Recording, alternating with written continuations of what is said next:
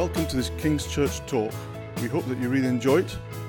If you have any questions, please email us on admin@kingscc.org, or you can go to the website www.kingscc.org.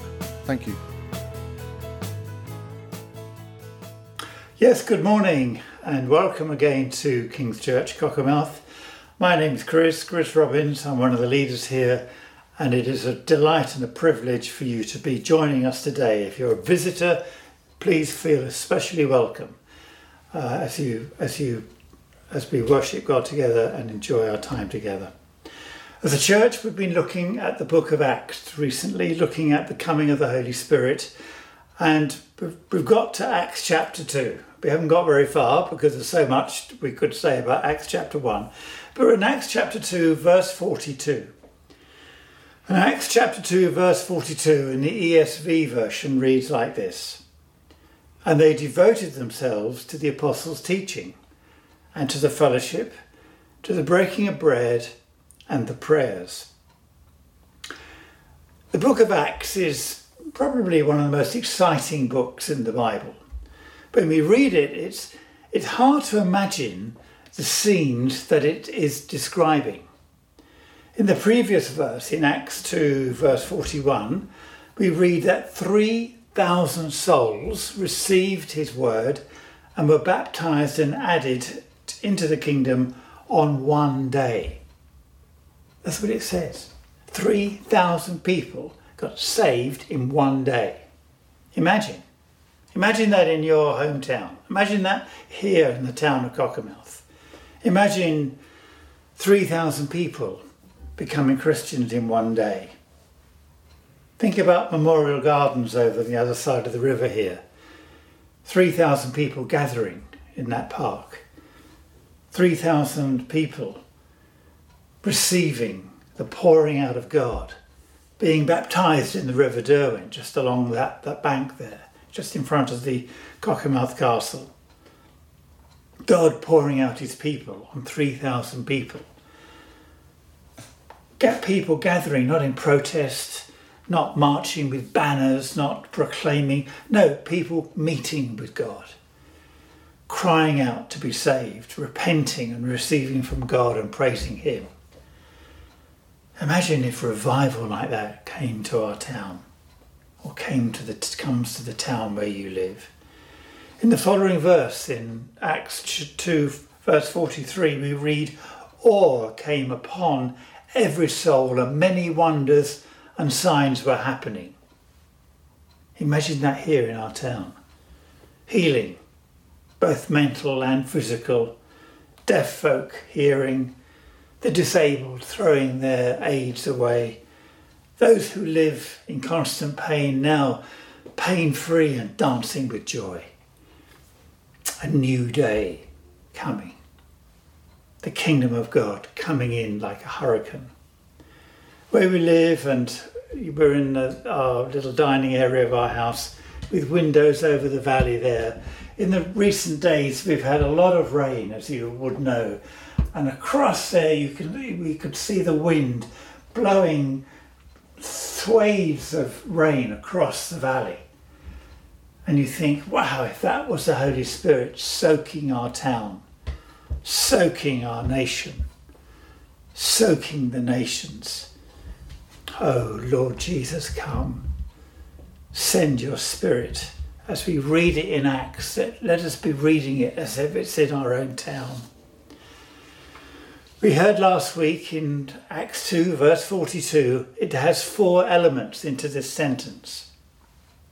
Do you remember when you were at school learning English grammar? Maybe you are still at school learning English grammar. For many of you, it may have been a long time ago that you were learning English grammar, but remember you were learning about nouns and adjectives and phrases and sentences and adverbs, verbs. I remember the teacher saying to me, "What's a verb?" I'm thinking, I haven't got a clue what a verb is. Well, a verb is a doing word. It's an action word in a sentence, and every sentence has a verb. It's a word which tells us that something is being done or has been done or will be done. It's an action word. I'd like to read Acts 2:42 to you again. This is just one sentence. And I'd like you to identify which word is the verb. Now I'll make it a little bit easier because I'll stress the word which is the verb. So you can think, oh, he's stressing there, that's probably the verb. So I want you to listen out for the action word in this sentence. Here we go. And they devoted themselves to the apostles' teaching, to the fellowship, to the breaking of bread, and to the prayers. Yes, you got it. The action word, the verb here is devoted. It's an action, it's a doing word. And they were doing it to themselves because it says they were devoting themselves to the apostles' teaching, to the breaking of bread, and to the fellowship, etc. So what were they devoting themselves to? Well, the four things that I've just said: the apostles' teaching, to the fellowship, to the breaking of bread, and to the prayer. And last week, Patrick explained to us so helpfully about being devoted to the breaking of bread and to prayer. And this week, I'm going to talk about devoting ourselves to the fellowship. Fellowship. The fellowship. What is this? What does it really mean? I mean, to be honest, although it's a scriptural word, we've just read it in Luke's account in Acts, so it's in the Bible, but it's a bit of a churchy word, if you know what I mean. The fellowship. Some churches have fellowship in their name, but it's a little bit churchy, and it can be regarded or looked upon as being a little bit inclusive, but in an exclusive sort of way. Actually, the church can be seen like that. If you're not in the church, it can seem that the biggest hurdle about becoming a Christian is not the repenting and the receiving from God and being blessed and meeting with God, but it's being part of the church. The fellowship. Am I really accepted in the church? If folk really knew me, I don't really fit in. I know God accepts me. I know God has forgiven me. I know I fit in with God, but does the church, does the fellowship fit in with me? Do I fit in with the fellowship? Because I can feel shunned. I can feel disapproval. Would I conform to their standards? I mean, they look so intelligent, these people in the church. They look quite well off. They've got nice clothes, nice houses. It seems that they've got their lives in order. They don't look like they're in debt. They speak differently. I just really don't feel comfortable. And I suppose some folk, I mean, obviously nowadays we watch church on television because that's the only way we can. But before we went through these times, some folk watch church on the TV. They can be a private Christian. They leave the fellowshipping and all that to the others, and they're much happier to be in their own little bubble. How sad.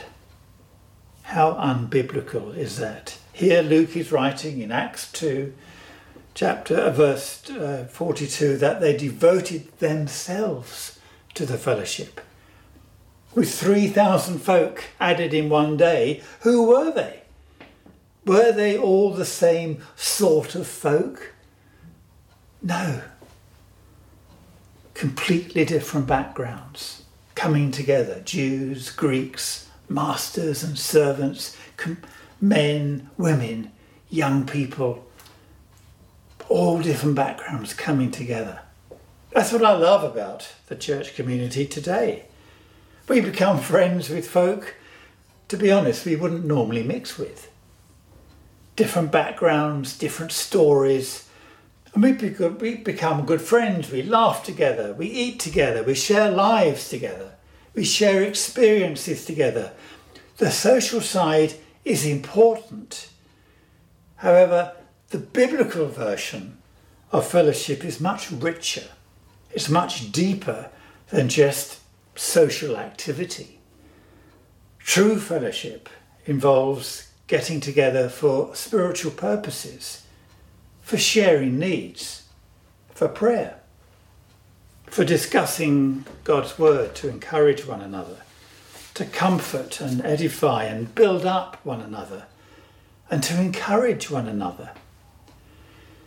In these times of restriction of movement, not being allowed together in groups, not being allowed to gather as a church together, even in the supermarket, only one person now per trolley to go shopping. It's now more than ever we must be devoting ourselves to the fellowship. How do we do this? Well, firstly, be nice. Be nice. Be a blessing wherever you are. In the supermarket queue, in the aisles in the supermarket. I have to be honest, I find this the hardest place to demonstrate the love of God. I seem to get behind the slowest shopper in the store. And they seem to always want to stand and check their shopping list right in front of the article I want to buy. And I'm trying to keep my social distancing. I'm all masked up. My glasses are steaming up. I get in a bit of a muddle and you say, come on, keep moving. And then I think, no, Chris, you're going to be old one day. Now let me explain. A few years ago, I reached my 65th birthday. And my wife and I, Gail and I, were out for the day, and on the way home, a girl said, I just want to nip into the grocery shop and just get a few bits before getting home. And I said, well, I'll stop in the car. You nip into the shop. So I stopped in the car, and she was quite a little while, and she came back and put the shopping in the back. And I said, that was a long time. Oh, she said. I said, was it full up? Was it a lot of people? She said, heaving with pensioners. I said, excuse me, dear, I'm a pensioner now. Oh, she said, yes, it is. But it's not easy. But the biblical definition of fellowship isn't just the sharing of friendship. I mean, we can do that in golf clubs. The sharing of a friendship can be done in your gym or your rambling societies or other clubs like that. It says Paul wrote in the first letter to the Corinthians, chapter 12, verses 12 and 13, and also chapter 12, verses 27. Paul wrote this: just as the one body is one and has many members, and all the members of the body, though many, are one body, so it is with Christ. For in one Spirit we were all baptized into one body, Jews, Greeks, slaves, or free, and all were made to drink of the one Spirit. And in verse 27, now you are the body of Christ and individually members of it. You see, fellowship is first the sharing of a common life with each other through a relationship with God, through Christ Jesus. We were all individuals with little in common until the Father called us from everywhere else in this world, from everyone else, that we were part of the world, and you heard a calling and you became like one of those 3,000 that we read in the book of Acts. They were called, you're called into one calling. We became part of Christ's body through his Spirit. You see, fellowship means we belong to each other in a relationship because we share with one another the common life and grace of Jesus Christ. That's what pulls us together. And from this flows additional sharing of our time, experiences, wisdom, and many other things, loving Jesus and making him known. This type of life is attractive. There is an attraction to people who live like this. Resulting is that we love each other and we love people. Gail and I keep a box of tissues on the coffee table in the lounge. And we are often touched when we see something which demonstrates the heart of God on the television. An example of that was last Sunday evening. There's a programme on Sunday evening called Country File. I guess some of you have heard of it, some of you may even watch it. Well, last Sunday we happened to be watching Country File, and boy, did we need that box of tissues. What a weepy one it was. What was happening? Country File were talking about the Children in Need campaign that comes on every year. And they were showing some folk achieving almost impossible challenges while raising money for the charity. They even had Bear Grylls encouraging these folk as they were doing their challenge. And these folk, some of them were disabled, some of them had difficulties in their lives. It was a real weepy. I tell you, it really was. And you could almost see God's heart pouring out. Watch it on iPlayer if you can. Last Sunday's Country File. Fellowship means that we belong to each other in a relationship because we share with one another the common life and the grace of Christ Jesus.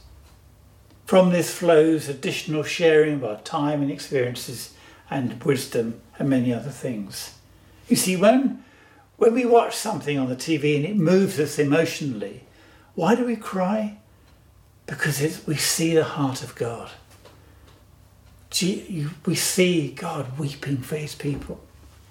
Weeping. Jesus wept for his people. Oh God, save our folk. 3,000 were saved in one day in Acts. Lord, let that be in our town. Let that be in our day. Let that be in our nation. Am I saying it's easy?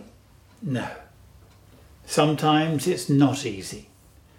Sometimes there is a cost. Let me tell you a story.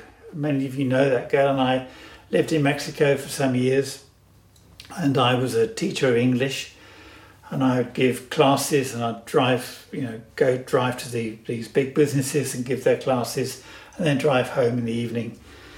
One evening I got home, it was about 7 o'clock in the evening, it was hot, it was sticky, I'd been teaching most of the day, and I pulled in the drive and shut the gate, and I was walking in the front door and just about to kick my shoes off, and Gail said, "Oh, hang on a minute, Chris, don't take your shoes off, we've got to go to a funeral." I said, "What?" "Yes, we've got to go to a funeral. Such and such brother was killed in a motorcycle accident today and we have to go to the wake." Now in Mexico you're buried almost the same day or the next day. It's very quick. So there is a wake, and so I said, "Well, who's died?"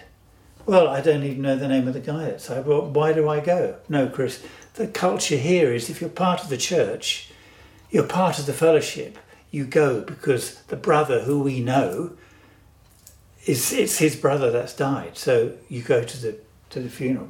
But I'm hungry, I haven't had dinner yet. I'm sticky and hot. No, come on, we just lock the door, come on, get in the car, we'll go down to the wake. And we did. And the place was packed, full of the church, supporting this young lad where his brother was killed. I was hungry. I was saying, "Come on, girl, but when can we go?" "No, we can't go yet." "Well, come on, I mean, I'm hot, I'm hungry." No, this is what we do. Supporting one another. We're one. No, we're part of the church. This is what the church does. Now, I know that's cultural for Mexico. Over here, we don't do things quite like that, but there's the example. There's a cost to it.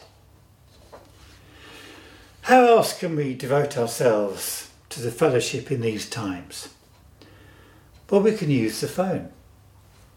When the Holy Spirit brings somebody's name to your mind, give them a call. Send them a text. Send them an email. Just a few words. Those few words can make all the difference. Drop them a line even. Put a note through their letterbox. Knock on their front door and wave to them through their front windows. Whatever you feel is right. Include people. I heard this phrase the other day, and the phrase is, look for moments of togetherness in times of uncertainty. Look for moments of togetherness in these times of uncertainty. Let's do this. Who knows how long these restrictions are going to be with us? And as a scattered people not being able to meet together, let's make the most of the opportunities, as limited as they may seem. Let's make the most of these opportunities in spreading the love and the grace of Jesus in the lives of both friends of ours in the church or the fellowship, but also in the lives of those that live around us.